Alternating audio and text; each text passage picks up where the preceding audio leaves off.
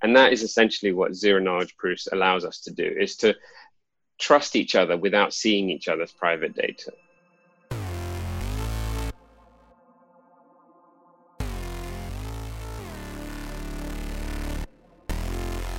Welcome to another exciting episode of Mind Gravity Podcast. I'm your host, Rohan Honda. Today on the show with me, I have Darshan Vaidya, a derivatives trader from the UK turned founder of the startup called Xmargin. Xmargin is looking to transform the way derivatives are margined and settled using zero-knowledge technology to disintermediate traditional clearinghouses. Xmargin recently closed their seed round, raising capital from renowned venture funds like Polychain Capital, XPTO, and several other angel investors. So, without further ado, let's tune in because we have a lot of ground to cover. Darshan, welcome to the Mind Gravity Podcast. Hey, Ron, nice to be here. Thanks for having me. Thank you so much for collaborating on this podcast with me. I know you've been working on some really cool stuff on blockchain, zero knowledge proofs, and the entire digital assets and cryptocurrency space.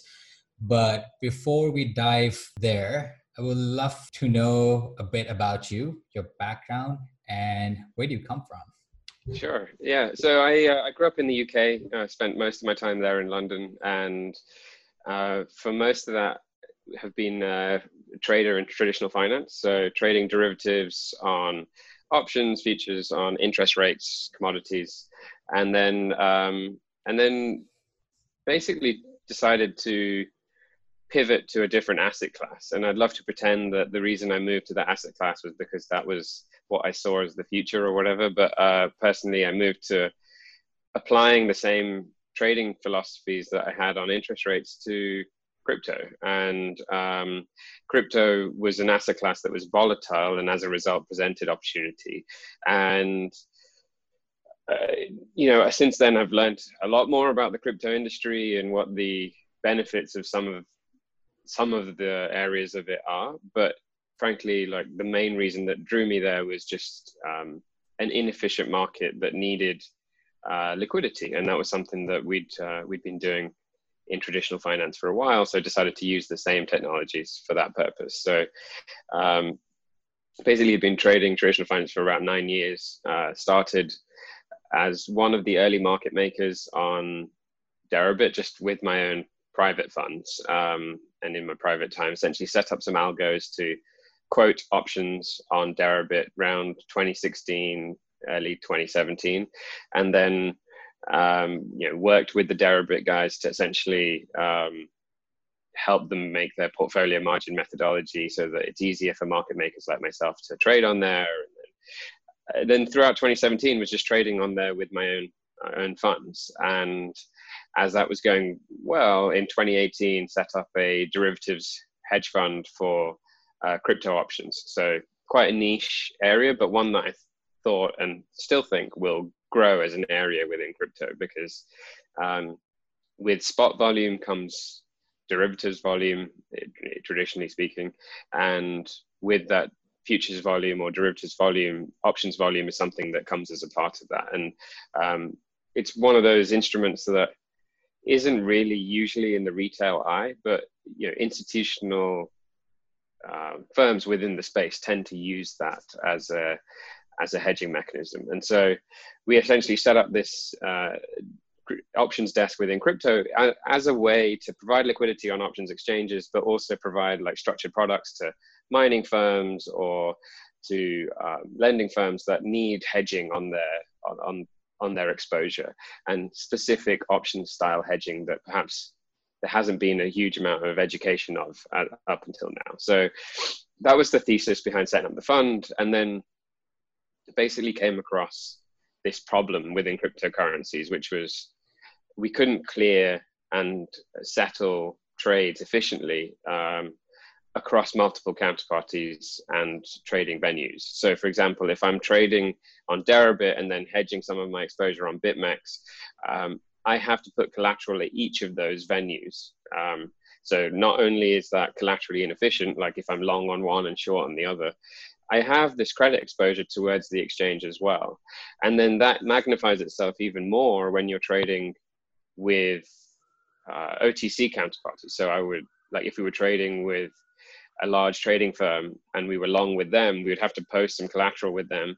And then if we were short with someone else, we'd have to post collateral with them. And then we have that huge amount of credit exposure to this trading firm that we don't know all that much about, probably even less than we knew about the exchanges. So this became a problem for us, and we started looking for a clearing solution.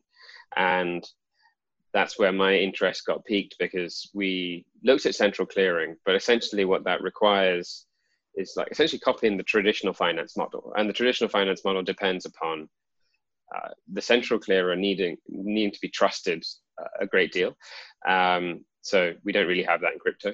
You need a huge amount of standardization, because central clearers are essentially the central counterparty. So if they're going to be the central counterparty, you need to agree on the methodologies and the asset classes that you're going to trade. Again, we have very little of that in crypto. There are so many asset classes, so many methodologies, so many different ways of valuing things that we don't have that standardization.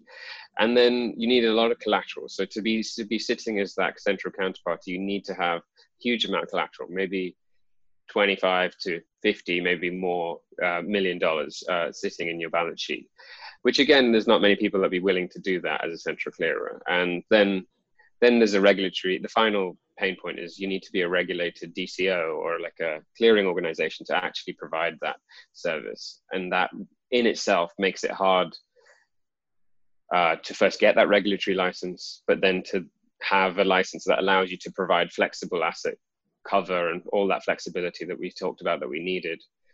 And it's hard to find someone that fits that subset of companies. So all in all, that led me to finding a technological solution for this particular problem. And we came across zero knowledge technology, which I'm sure we'll delve into. So what was the most fascinating piece about the crypto space? I think what fascinated me more about this crypto industry is the cryptography part and the zero knowledge technology that's come off the cryptography part, more than perhaps the database part, which is the blockchain side of things. So yeah, that's basically where I took my career as a result of that. And we decided to set up XMargin to do this disintermediation of clearing. Got it. Yeah. So the process that you described obviously seems pretty complex, and you've been in the trenches of it for over several years. So if I were to just rewind a little bit, so if I were to unwrap it for a layman, so imagine I'm an investor, right? And I'm putting my capital up on some of these exchanges. What's happening in the back end from the trading perspective? So basically a trading firm is providing liquidity or speculating on a basket of exchanges, generally in cryptocurrencies, which in itself is the first deviation from most traditional finance operations. So most traditional finance trading firms trade on a very small subset of exchanges at any moment in time, generally speaking. Obviously, that's not universal, but most trading firms don't have to trade across multiple exchanges. With crypto, because it's so fragmented, most trading firms trade across multiple exchanges. And then the similarity in the situation is that most trading firms that trade bilaterally, so I mean, by that I mean, if trading firm A trades with trading firm B, then we tend to trade with more than one. Like for example, Goldman's will trade with JP Morgan, and they'll trade with HSBC, and they'll trade with Credit Suisse, and they'll trade with whoever. And the advantage in traditional finance is they all trust each other. They all have credit lines with each of them, and settlement is on fiat or like traditional currencies, whereby there is some recourse if you send money that you shouldn't have sent, or someone owes you money that, there is some legal recourse whereby it's likely you'll be able to get paid back. In crypto, if you imagine the world that we were in as a hedge fund, there were these trading firms we'd never heard of, all saying, okay, let's trade with each other. And we would have to send them collateral where they would hold that for us. And as a way of making sure that we pay them our what we owe them if we ever lose money to them, and vice versa. We would have to take collateral from people that didn't know who we were in case we needed to collect from them at some stage. So essentially, the collateral in this case kind of acts as that trust layer that you can pay up in case right. things don't pan out. Yeah, but in essence, there's no way of monitoring, if you're going to get that collateral back. You don't have any central person ensuring that, hey, this guy, his position is closed, now you need to return back the collateral. It could just be that the position's closed and now I'm just decided to close up, take your money and just run off with it. And there's no, I guess the rules were just not quite as cemented in crypto, because they're just a lot more fluid in terms of the newness of all of these companies. All these trading firms are kind of tended to be relatively new trading firms that we can trust differing degrees, let's say. If I set up a random trading firm out of Bermuda versus Galaxy Digital, there's obviously a huge difference in the amount of trust that you would have on each person, but it's still a certain amount of trust with everyone that you have to trade with. The second pain point, I guess, from a trading person's back office perspective, is I trade on Deribit, and then I trade on BitMEX. I have to post collateral on each one, right? So there's that credit risk we talked about towards the exchange. But then if I am long on Deribit, like if I buy some futures, for example, and then I sell them on BitMEX, then that exposure that I have, there's no way of me telling Deribit, oh, don't worry about me posting my full collateral. I have an offsetting position on BitMEX. And now you could have a firm that sits in between verifying that position, but that firm would need to be a regulated central clearer that's telling someone that, hey, these positions exist across each venue, and so you need to give the offset to each other. So like Deribit needs to ask you for less collateral, BitMEX needs to ask you for less collateral, because you have these offsetting positions. Now, if you expand that further to like the bilateral trading way, it's the same. Like if I'm trading with JP Morgan and I trade with Goldman's, I can't just tell Goldman's that, oh, don't worry, I have a short with JP Morgan against your long. They'll want to see it, and they'll want to see that that position's definitely there. Now, you could, right? You could just say, okay, here's my position. I'm showing you my position. But then Goldman's now knows my position elsewhere. And Goldman's is going to say, oh, so you need to buy it because you're like super short with JP Morgan. Okay, well, my price is now 50% higher. And so generally speaking, trading firms that are trading bilaterally with each other do not want to reveal their position to each other. Like, so if I'm going to Goldman's to go buy something, the last thing I want to do is tell him what my offsetting position is, just so that I can get collateral relief. Like, it'd be like me playing poker with my cards just face up. Like at the end of the day, it's a zero-sum game. So showing Goldman's all my cards isn't going to price. Like, it's just going to screw me over. So in essence, the issue breaks down into twofold. One is credit risk, and two is collateral efficiency, where because I don't want to reveal my hand to everyone I'm trading with, I end up having to post collateral with each one. Right. So that takes up more of your collateral on each of those venues. Yes, exactly. Right. Okay. Yeah. No, okay, so that makes a ton of sense. So in traditional financial markets, you have a trust layer established between multiple different bodies, but crypto is like the wild, wild west, your gold rush era, and there's not much of that exists because there have been a ton of fraudulent activities that we have seen. And we'll delve deeper into that. So with XMargin, you're trying to become that trust layer, essentially.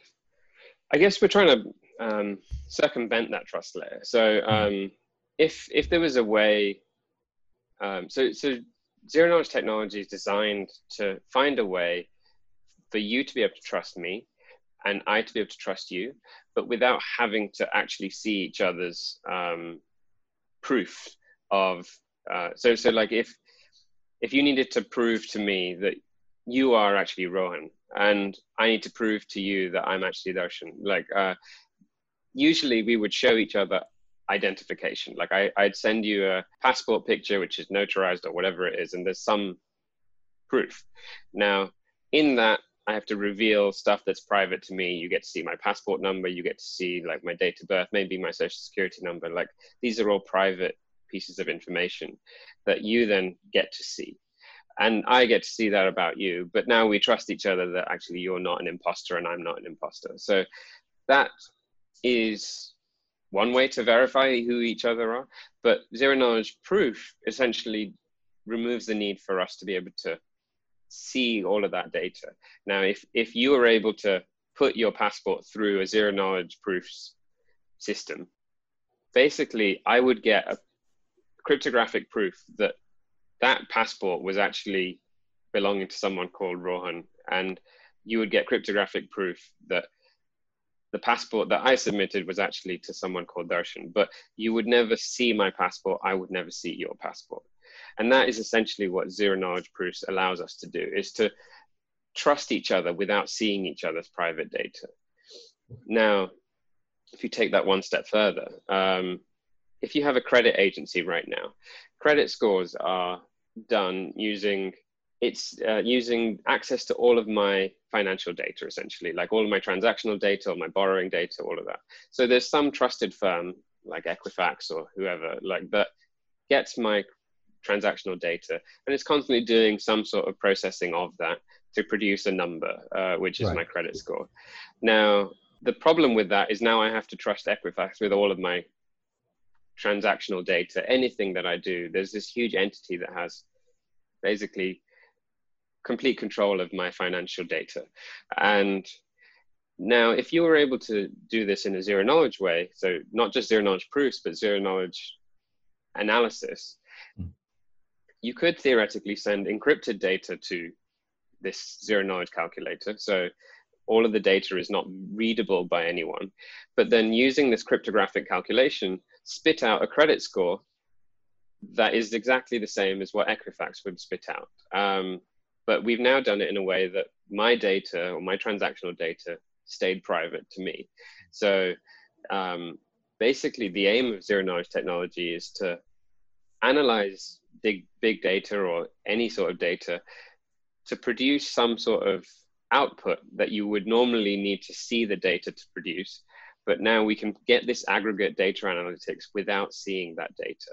And so that's the real power of zero knowledge technology. So now if you take it back to trading, a clearinghouse is basically mostly seeing my overall position data. It sees the amount of collateral that I have sitting with the clearinghouse, and it sees my trades that I have with A, B, C, D, and E, and it knows my overall position.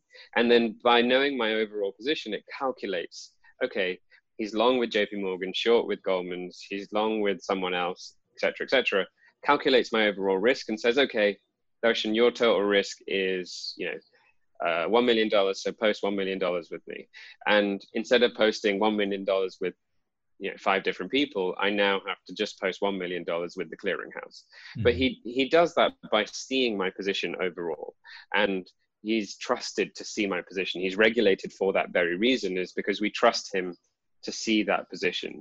And so instead of that clearinghouse, now if we put my positions into a zero knowledge calculator, so if I'm now able to, just like Equifax, do zero knowledge analytics of my position. So I get, the zero knowledge calculator gets encrypted positions from Goldman's, encrypted positions from JP, encrypted positions from all of my counterparties. It's able to do that same margining calculation that a clearinghouse does, but without seeing my data. And then instead of the zero knowledge calculator holding your funds, we can send whatever the instructions the clearinghouse would do in an automated way to your own custodian or bank account or wallet. So what we've done there is, instead of the funds sitting in one central place, and instead of that central place being needed to be trusted with all of my position data and to manage my margin across all of those different counterparties. We've basically just made that central person a calculator that is blind, a zero knowledge calculator that just blindly calculates my overall margin, sends that back to my own bank account or wallet. And my bank account or wallet is pre-programmed with these rules that does exactly what the calculator sends to it. So if in the clearinghouse model, in the old way, I had lost $1 million to JP, but I'd made like $1 million with Goldman's. Generally, what would happen is the clearinghouse would net that out for me and then pay from Goldman's to JP directly. Now, what we're able to do in a zero knowledge way is to do the same calculations and send that instruction to the wallet or custodian that's connected to my account. So yeah, essentially it automates and disintermediates a clearinghouse function. So I don't think I could have explained zero knowledge proofs any better. So thank you so much for that. So you found a technology that you thought was really valuable and was ripe for exploitation to be used for areas within the trading business. And you started Xmargin. Tell us a bit more. What is Xmargin? Sure, yeah. So putting it simply, an Xmargin is a zero knowledge calculator. And that calculator looks at my trading positions and then calculates the most efficient amount of collateral that I would need to place, given my overall position. And then I get to keep those funds within my own custody solution. And in essence, I get the portfolio effect of central clearing without a central clearer. So Xmargin is kind of the byproduct of a need that we had as a hedge fund.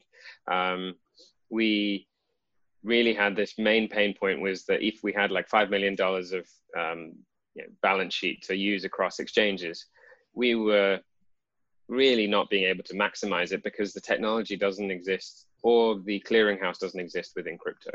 And so we were kind of selfishly just looking for a solution that, okay, how do we solve this particular pain point? Like, didn't really plan on making Xmargin a product or anything. Literally all I was trying to do was trade across 5 exchanges, but have one pot of collateral and not have to deposit it with all of these exchanges.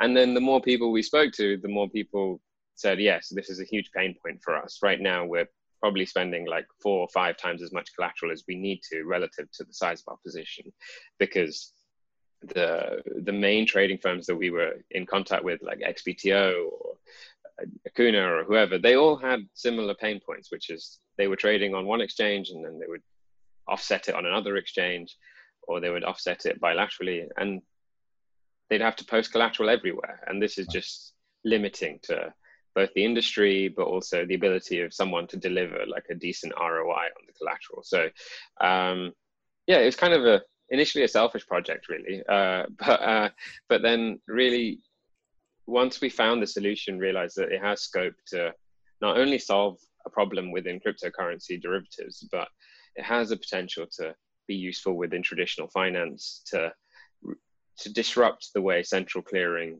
really works right now in traditional finance by disintermediating the need for that central clearinghouse, and instead replacing it with a technological solution that makes things more efficient, more scalable, cheaper. London Clearinghouse puts through I think over $250 billion of volume every year.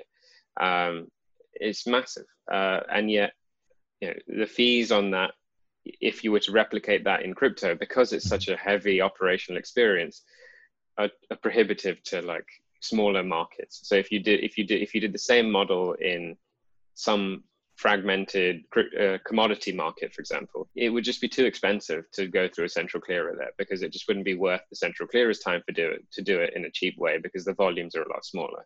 So basically, it's not a scalable model or all asset classes, and we believe that this way is.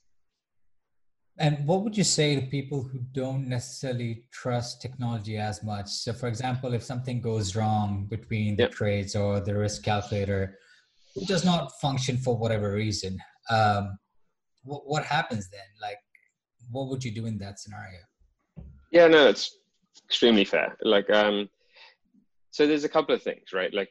With any technology, you can you can have like all the what ifs and uh, insurances in place, but really is about proof of concept, pushing out a product, showing that it works, showing that it does what it's supposed to, is really all that will convince people that it works.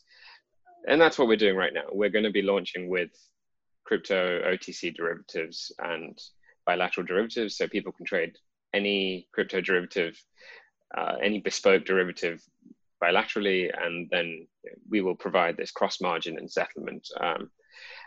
But on top of that, there are some security concerns, obviously, where people want to know, what are we doing to make sure that our outputs are correct or this technology is working correctly? And so firstly, simple stuff, we will have like insurance, E&O insurance, that, if we make a mistake, we'll eventually get some financial compensation back from our insurance. So if there is some sort of financial knock-on effect of some mistake that's performed by the calculator, then there will be insurance for that. Same as any insurance for any business. But really what we do that is more interesting, I think, is that every computation that our calculator produces, we are able to produce a zero-knowledge cryptographic proof that that output was correct. And by that, I mean that it's the equivalent of us providing a cryptographic proof on your passport to say that this passport is belonging to Rohan and it's the same Rohan that you are, right? That zero knowledge proof of, I don't need to see this particular output, but I know that cryptographically it's proven to be correct.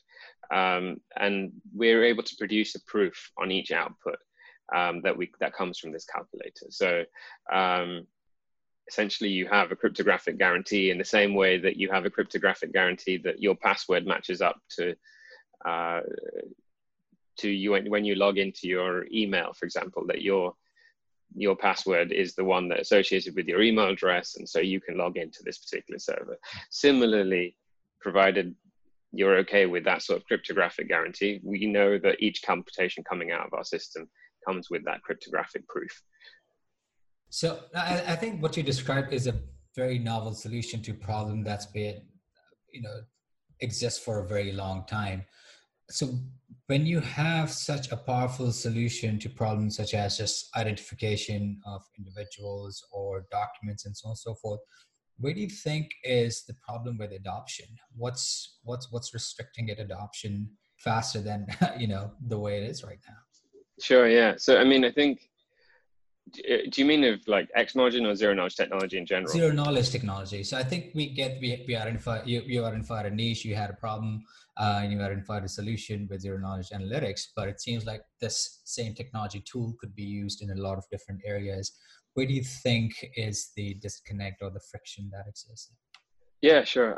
I think it stems from two things. One is existing processes are hard to change, right? Some of these institutions we're talking about are huge. Equifax is huge. The entities that are often checking ID are usually governmental. They're large entities that we trust, and sometimes it's not a pain point. For example, I don't particularly mind the government having my ID. That's my personal preference, but there are people out there that really don't want their government having their ID. But generally speaking, and 9 out of 10 people are pretty comfortable with the government having their data, and that's just how it is right now. That may shift over time, but why it's not being adopted in certain processes is because people don't have that pain point right now.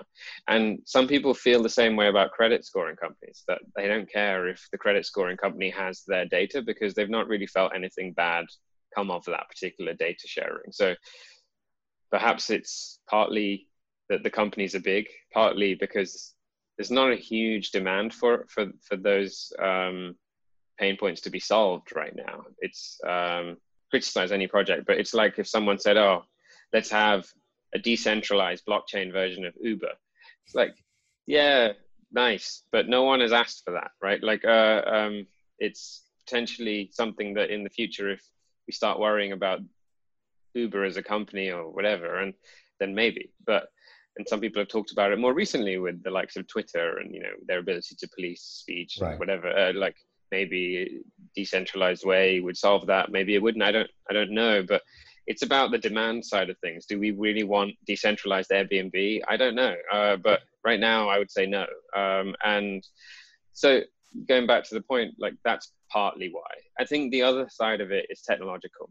Most of the technology within zero knowledge computations has been difficult to scale. So zero knowledge technology has been around since the late 80s, and traditionally it's been extremely slow. So even to do a zero knowledge computation of like 2 + 2 took minutes, if not longer. And then it's become quicker. There's been advances in both like encryption methodologies like homomorphic encryption, and then multi-party computation, which has sped that up even faster. So essentially doing that zero knowledge computation, but across multiple nodes, and then recombining the output to produce this zero knowledge output, that speeds things up. But again, it's like you can maybe produce one output every a few seconds or every minute or something like that, which, if you're running this query once on a very small amount of data, that's fine.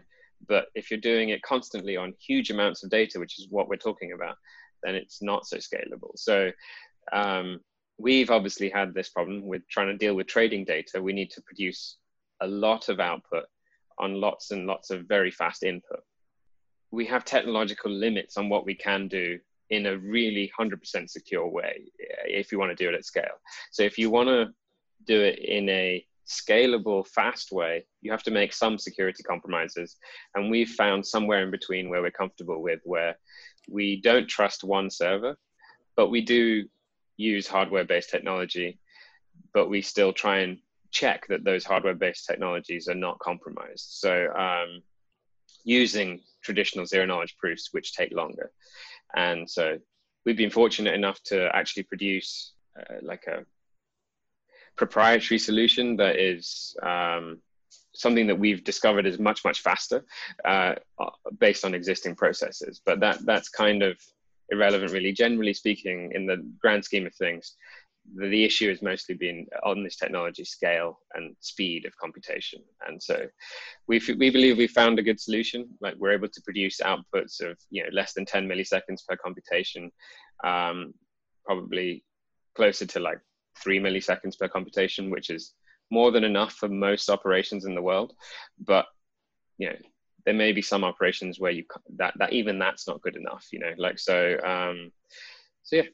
And that's fair, right? Because as technology advances, as we move away from this embryonic stage that the technology itself is in, we'll start seeing the scalability start coming to play, and these things will be in the back end. But until then, you'll have to have some sort of a hybrid solution that patches up with speed and privacy and everything else in between. So moving away a bit from the technical aspects of this a bit.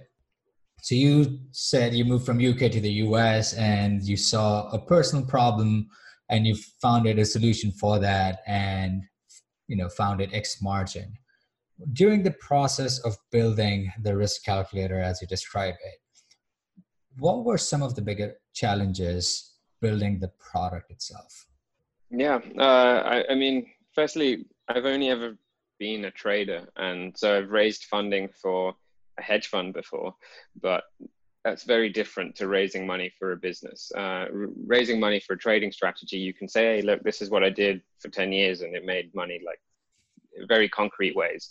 And if I was to do exactly what I did before, this is the return you can expect.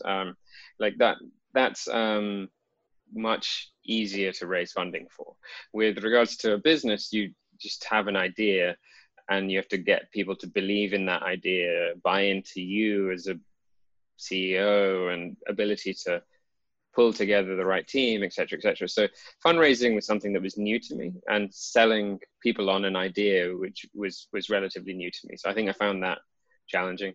Finding the right team, I think it's a lot of luck, I think that was finding the right co-founders, finding the right technology or technology team to go build out the actual product, finding the right partners, which companies you work with, which companies you take investment from. All of these things I think were probably the things I found the hardest up until now.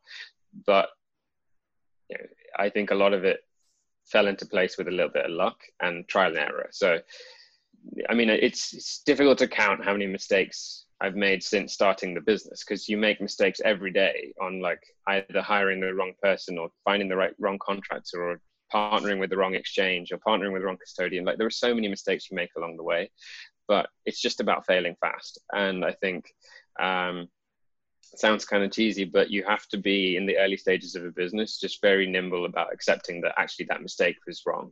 So in the early stages, perhaps I was more attached to someone that I'd hired or someone that I'd started working with, and then was quite slow to say, actually, this person's not the right fit for this, for me. And nowadays it's become clearer that actually, if it's not working out in quite early stages, you can tell, and you have to trust that instinct and then move on and quickly adjust and,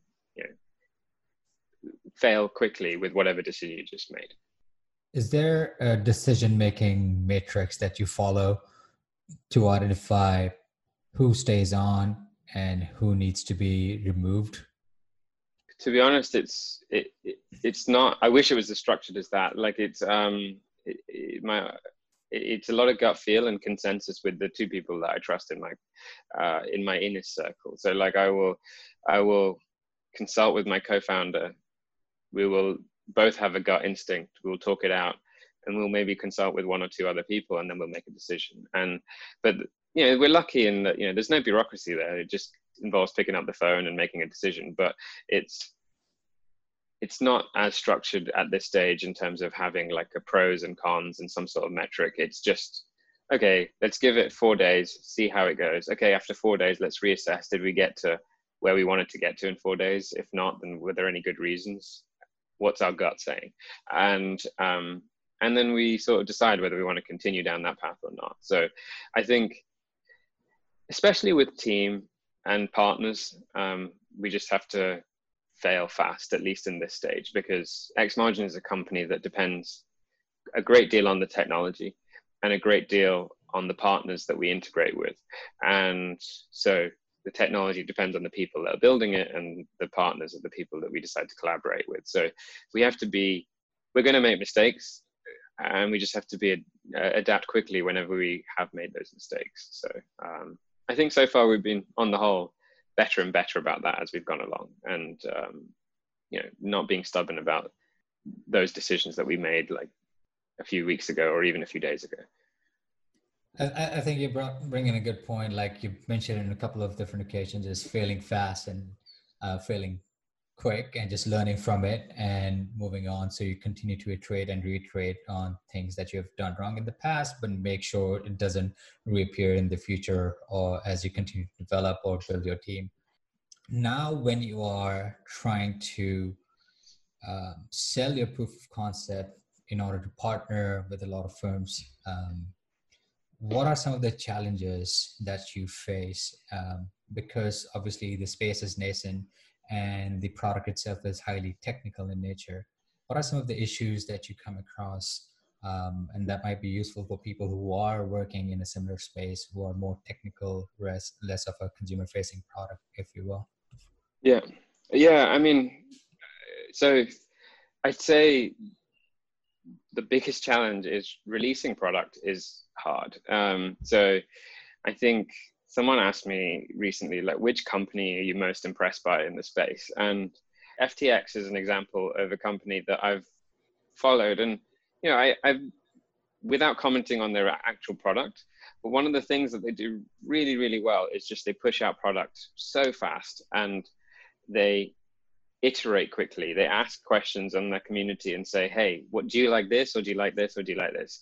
And they poll, like the CEO is out there polling all the time on his Twitter page, asking people what do they want, and then he'll adapt. Like whatever they currently list, it'll be different tomorrow, and whatever their current methodologies are, it'll be different tomorrow. Like they'll just keep evolving, and if they decide, okay, our users want to trade options, okay, they'll have options in the next few weeks. Like it's so fast. And I'm just really impressed with, obviously they have a lot of resources, and this is not necessarily a model that every startup can follow from day one.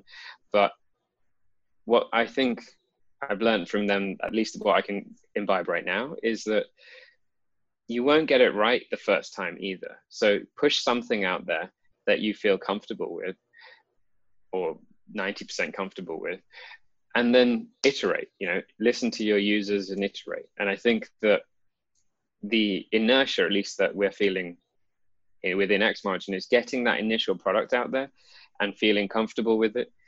It's really difficult. And I think that bit's hard.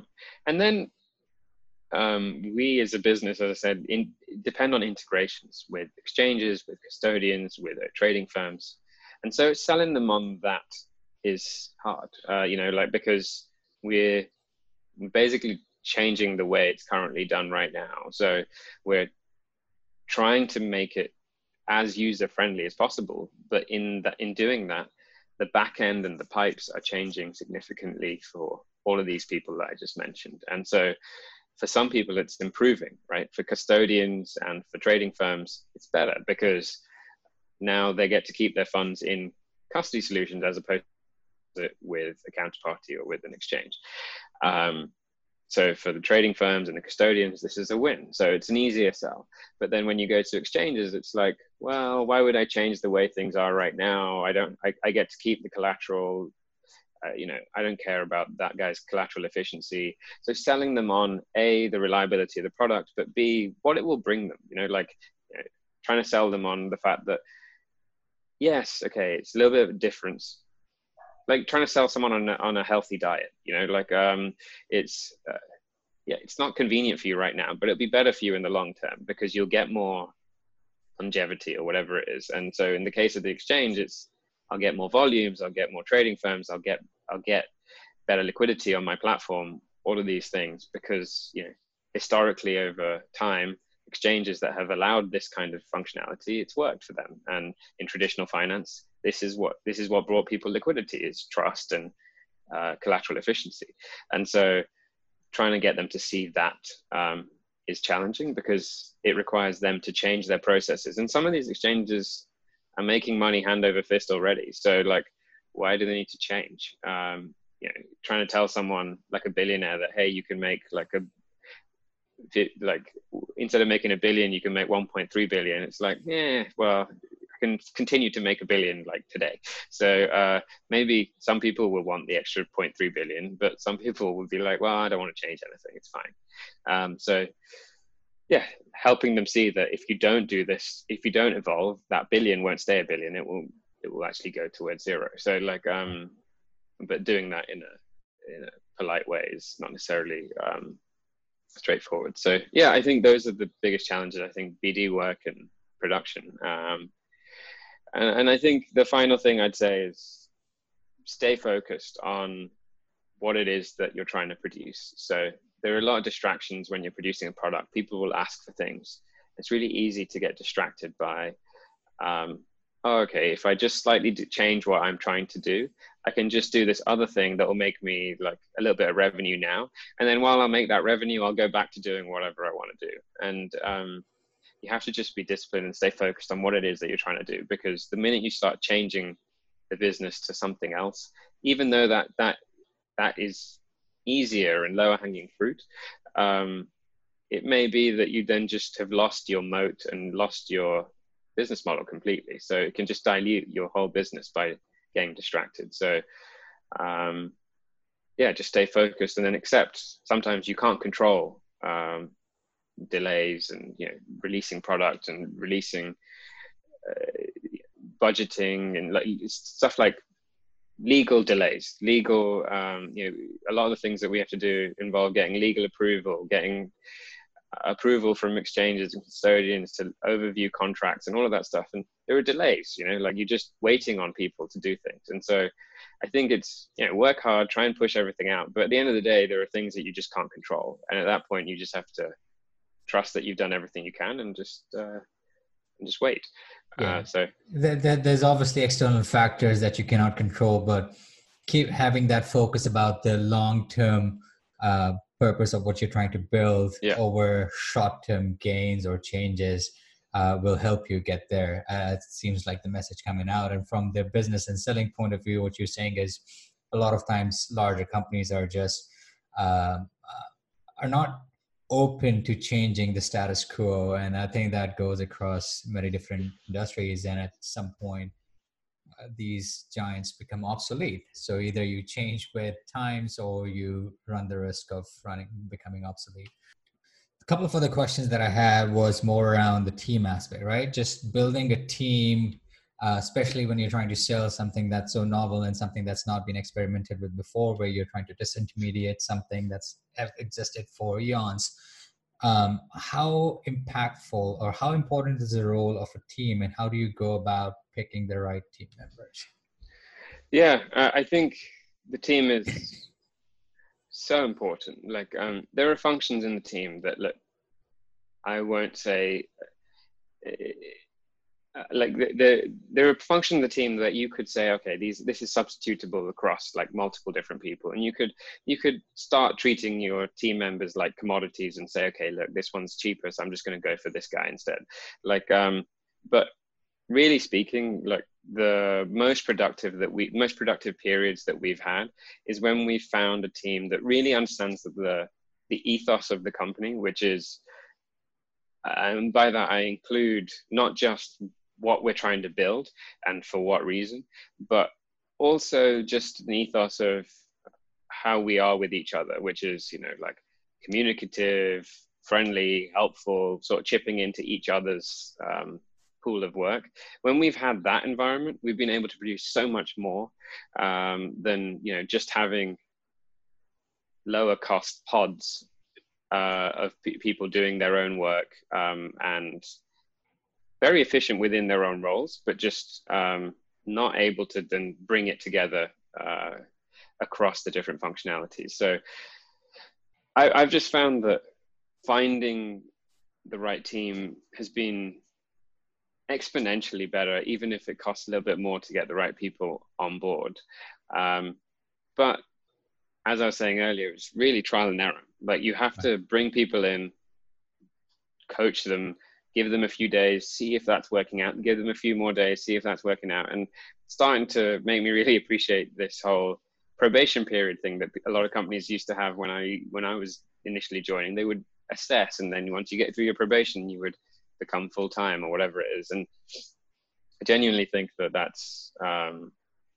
that's hugely important, is just failing fast when you've decided that you've made a mistake. Okay, like if this isn't a fit, let's move on.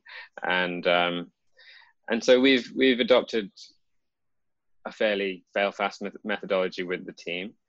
But then it's just about ensuring the team that you like stays happy. And I think, coming from a trading background, team building hasn't really been my focus.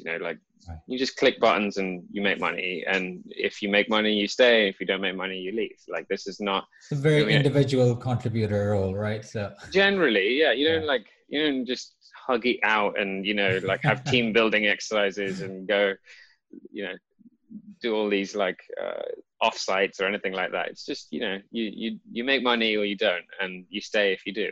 And with this kind of team, it's not like that. You have to make sure that people are incentivized in terms of being happy with the kind of work that they're doing, but they're also getting enough time with their family and friends, and not pushing them too hard to a point where they no longer enjoy working for you or with you. And so finding that balance is something that I've learned is really important to keeping that team once you found it. Makes sense. And I think team building and finding the right teammate can reduce so much of the issues, not just from product building, but actually scaling as you continue to bring in more capital, and grow your team size. Talking about capital, you recently raised your seed round with XPTO and Polychain and some other angels. So congratulations on that. Thank you. Now that you have seen your journey come all the way from bare bone products to something now you're trying to create a proof of concept over the past year and a half, if you were to go back in time and change something along that journey, what would you change? Yeah, I mean, I was just really unrealistic, I think, when I started out. I had an idea, and it's kind of embarrassing to look back on my decks and like presentations that I had back then. You know, I presume you were one of the first people to see my presentations back in the early days, but It was great, Darshan. I think in my head, you know, I came up with the idea in April last year, maybe March, April 2019. I thought, well, I'll raise funding by June, and then I'll release the first version of the product by November, and then, you know, I'll have revenue by April 2020 at the latest. I'll be making like shit ton of money by the end of 2020. And it's sort of like none of those goals were realistic. It was retarded. And I kind of think that the mistake that I think I made was setting unrealistic timelines on fundraising, setting unrealistic timelines on product, because I've never had to set timelines on either of those things. You know, being a trader, so why you tend to just I'm not branding all traders with this brush. It's just the kind of trader that I was. You say, okay, I need this fixed. You'll call out someone in IT and say, okay, fix this thing, and like you just assume that they just go and sit there and fix it, and that's all they do, and you know, don't fully understand the process behind doing the IT part, shall I say, in inverted commas. Like, and so giving someone enough time to produce product is something that I definitely didn't initially do. So I think spending a little bit more time and being patient with fundraising is something I would do differently. You know, like I got lucky in the teams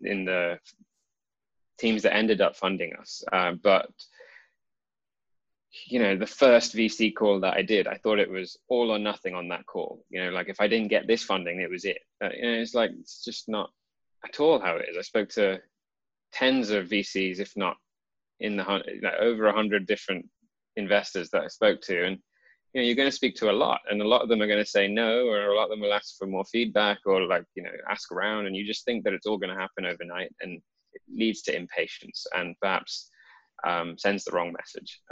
So that, and then I think, I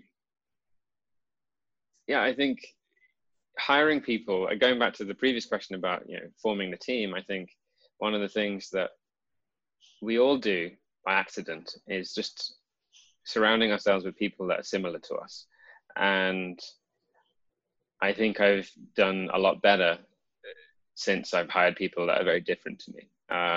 And that's something that I would have done sooner looking back. So we naturally tend to hire people that are similar to us. It's why we have I've started to maybe appreciate a little bit more of the diversity problems that people have in companies, is because you like people that are similar to you. It feels nice. And so you end up hiring those people that are equally minded, or perhaps equal, same ideologies and same methods of working.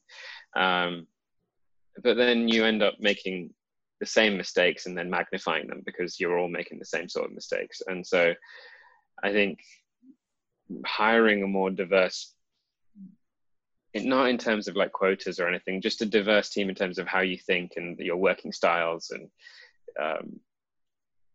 all of that, it really would have led to a much faster solving of specific problems. Like, so my previous business partner with the hedge fund was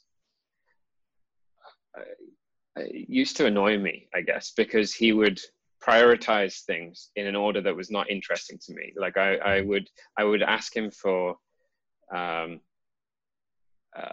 would ask him for a list of things that I wanted as features on the trading desk when I was running the trading desk. And then I would say, no, all of these features I really want, and it's in this order. And I would rank it by like cool to less cool, you know, like, because I was more interested in cool features that were going to be fun to use as a trader. But he would then come back and say, okay, how much money is each feature going to really generate? Like, which ones are going to generate revenue? Which ones are going to, and you know, he would prioritize it in the, like, by the end of it, it would be all uncool things at the top, and then it would be like all my cool things are really at the bottom. I'm gonna have to wait months for them. And now I miss that, you know, like you know, he did not think like me, but that's what you need, is someone to be like, someone really pragmatic to go, well, you know, that's all great, but let's just focus on these things, because this is the things that are going to make revenue for the company, and not necessarily just buzzwords that are really interesting and cool to have, you know. So I think having people that think slightly different to you is immensely important. No, I totally agree. And I love the example of the prioritizing with your last business partner. I think we more often than not, we do that either consciously or unconsciously. It's just so wired into our way of thinking that we think less about what real value add this particular feature or product is going to bring, but just instead we focus on, you know, as to your point, it's cool and I want it there because it's fun to play around with. Fascinating. Darshan, I had an amazing conversation. I really enjoyed what we talked about. We covered a lot of different ground along technology, around product, team building, and now diversity. Thank you so much for being on the show, Darshan. Last question, where can the listeners reach out to you? Yeah, sure. Thanks so much for having me. So the best way is probably on Twitter. So if you look up X Margin Trading, so it's at X Margin Trading, all one word. Or if you reach out to me at Darsh Vaidya, spelled DARSHVAIDYA on Telegram. I'm happy to answer any questions. I know that a lot of this was relatively technical. You know, we do have some blog posts out there that try and break this down into like a more easy to digest way, and happy to also answer any questions personally as well. And I'll put all that information in my notes too. Thanks so much. Great. Thanks for having me. Cheers. Cheers. Bye. Well, so that was the CEO and founder of xmargin.io. I really enjoyed this conversation, as I'm sure you did as well. There's a ton of great technical knowledge in there, sprinkled with a lot of business sense and how to build the right team and the product. As far as this episode is concerned, this is it from me. If you'd like to get in touch, reach out to me via my Twitter handle at rohandaf1588 or message me directly on LinkedIn. I will be back next week. Until then, namaste.